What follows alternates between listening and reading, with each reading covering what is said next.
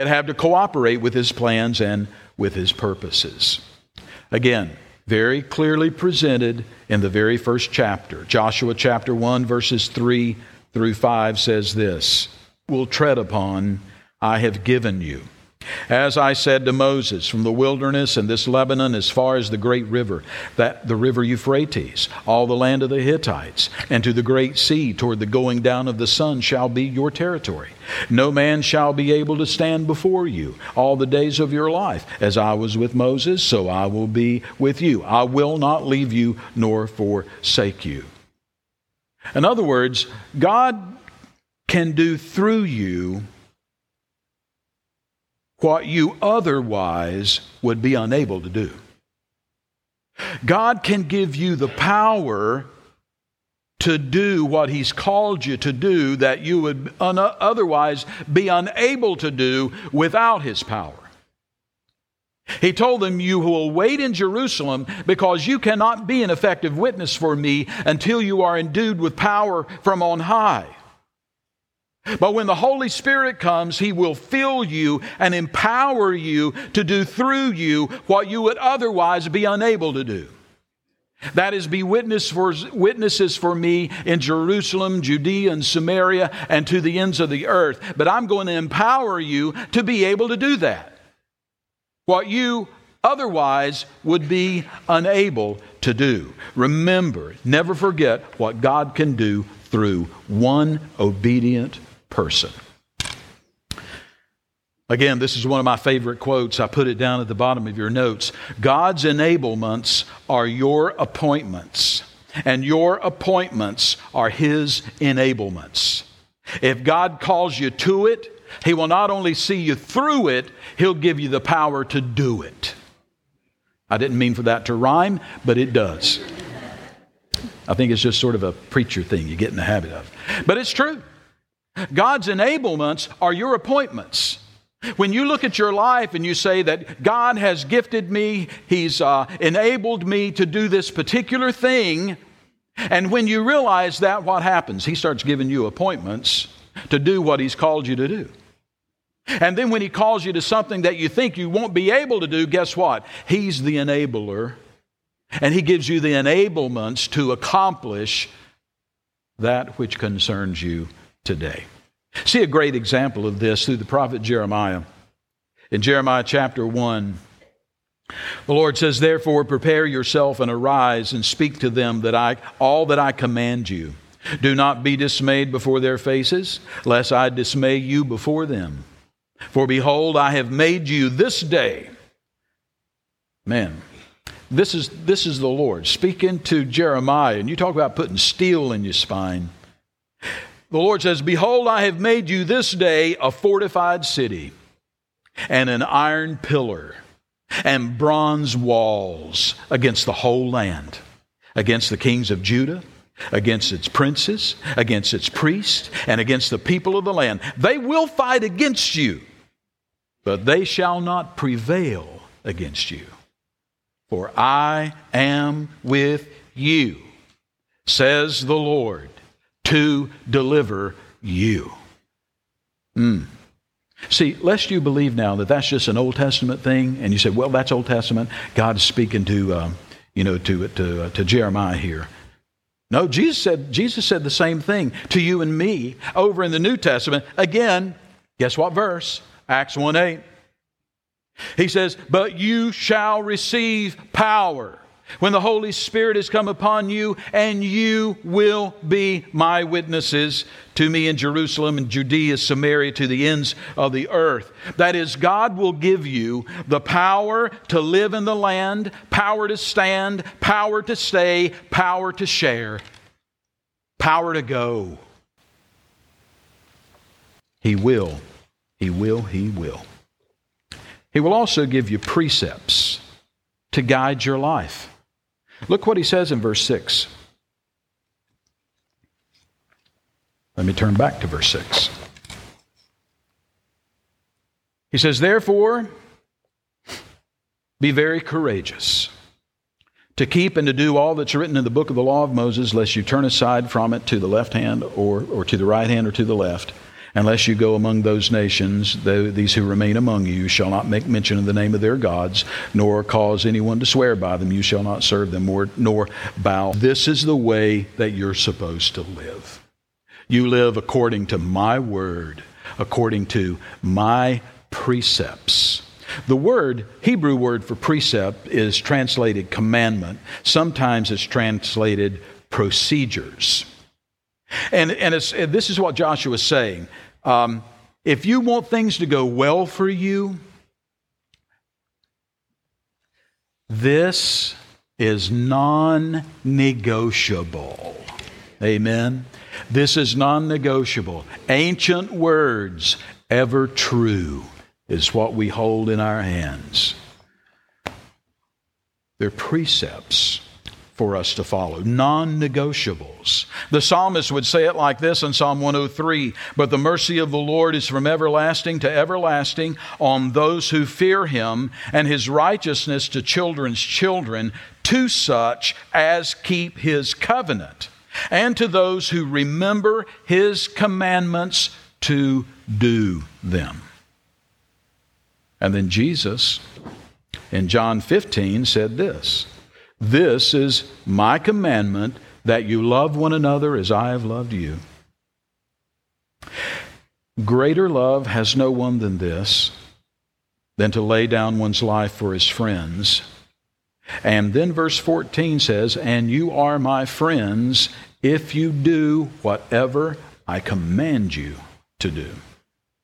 See, the temptation for us is constantly is that we want to lean in on our own understanding of things, to work things out in our own mind and our own power, but we don't have to do either one of those things. If we will just read the Word of God, heed the Word of God, follow the Word of God, we will reap the blessings of His Word and experience the subsequent victory in our lives. So remember what God has done for you.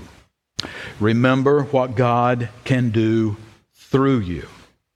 And the last word is remember what God wants from you. What He wants from you. This covers verses 11 down through verse 16. As I looked at this passage this week, two things jumped out at me. The first one is actually back in verse 8, where he said, "Hold fast. Hold fast." That phrase means to grab onto something. And when you grab onto it, you don't let go. You cling to it is the idea.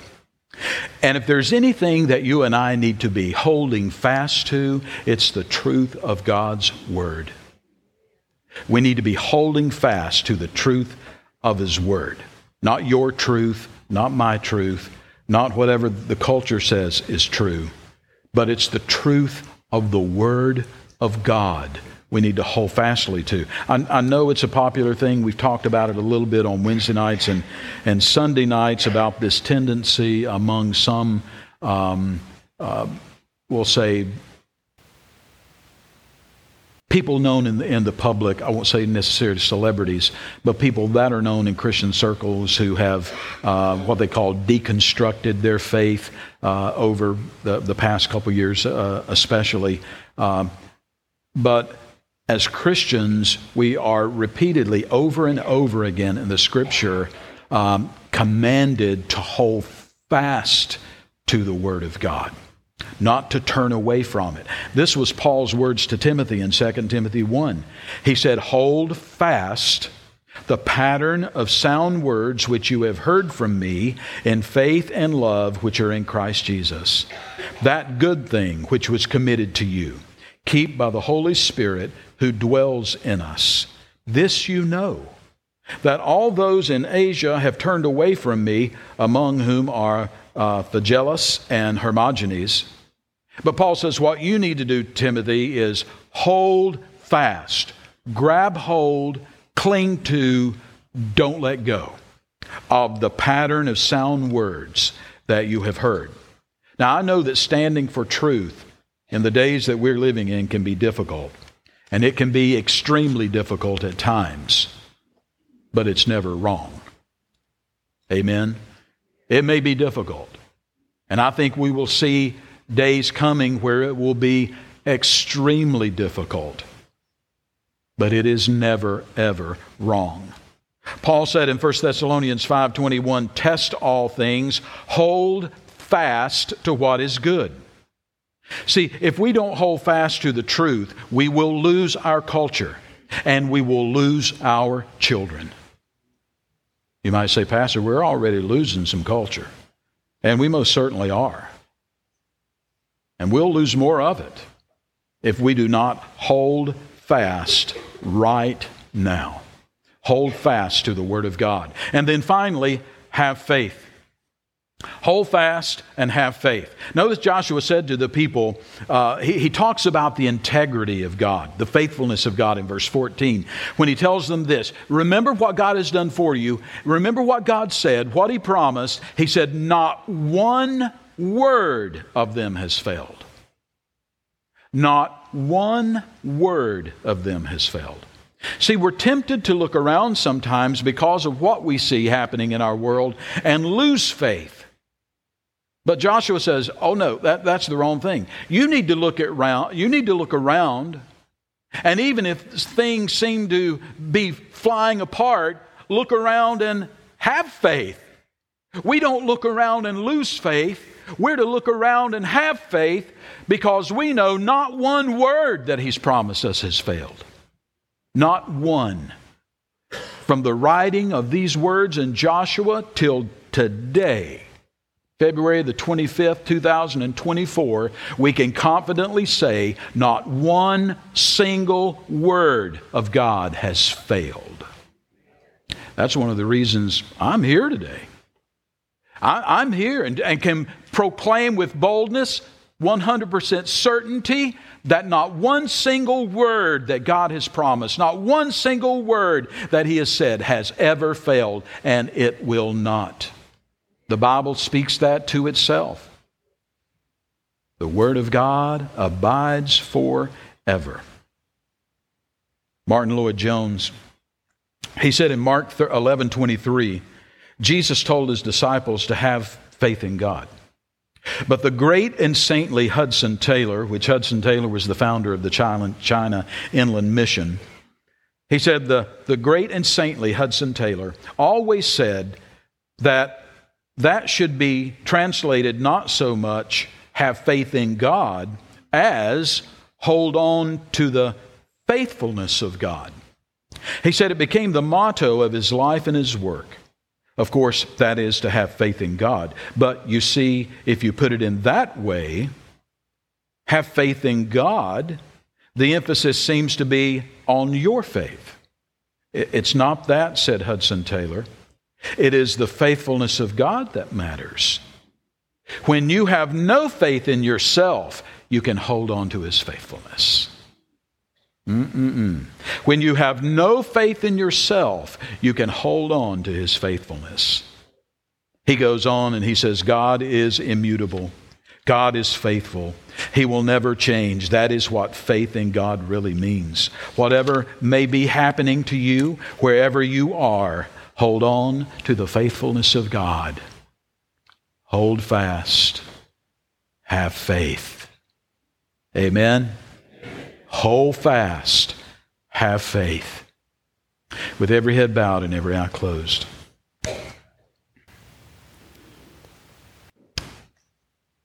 Remember what God has done for you.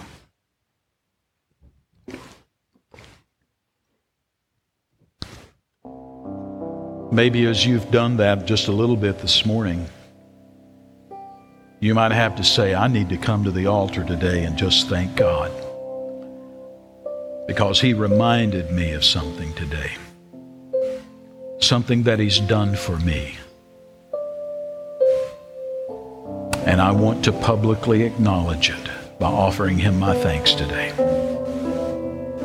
Remember what God can do through you. Maybe you've quit believing in the power of God to work in you to do what otherwise you would not be able to do.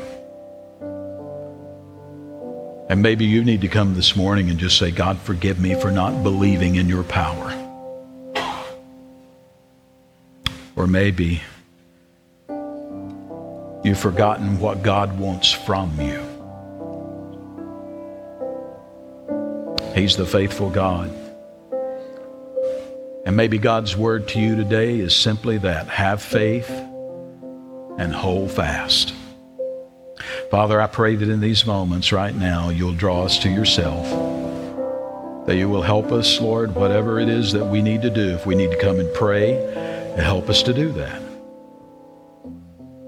If there's some decision we need to nail down today, help us do that. Help us hold fast and have faith for Jesus' sake. Amen. If you'll take your hymnal and turn to hymn number 305. 305, I have decided to follow Jesus. If you need to come and pray, the altar's open.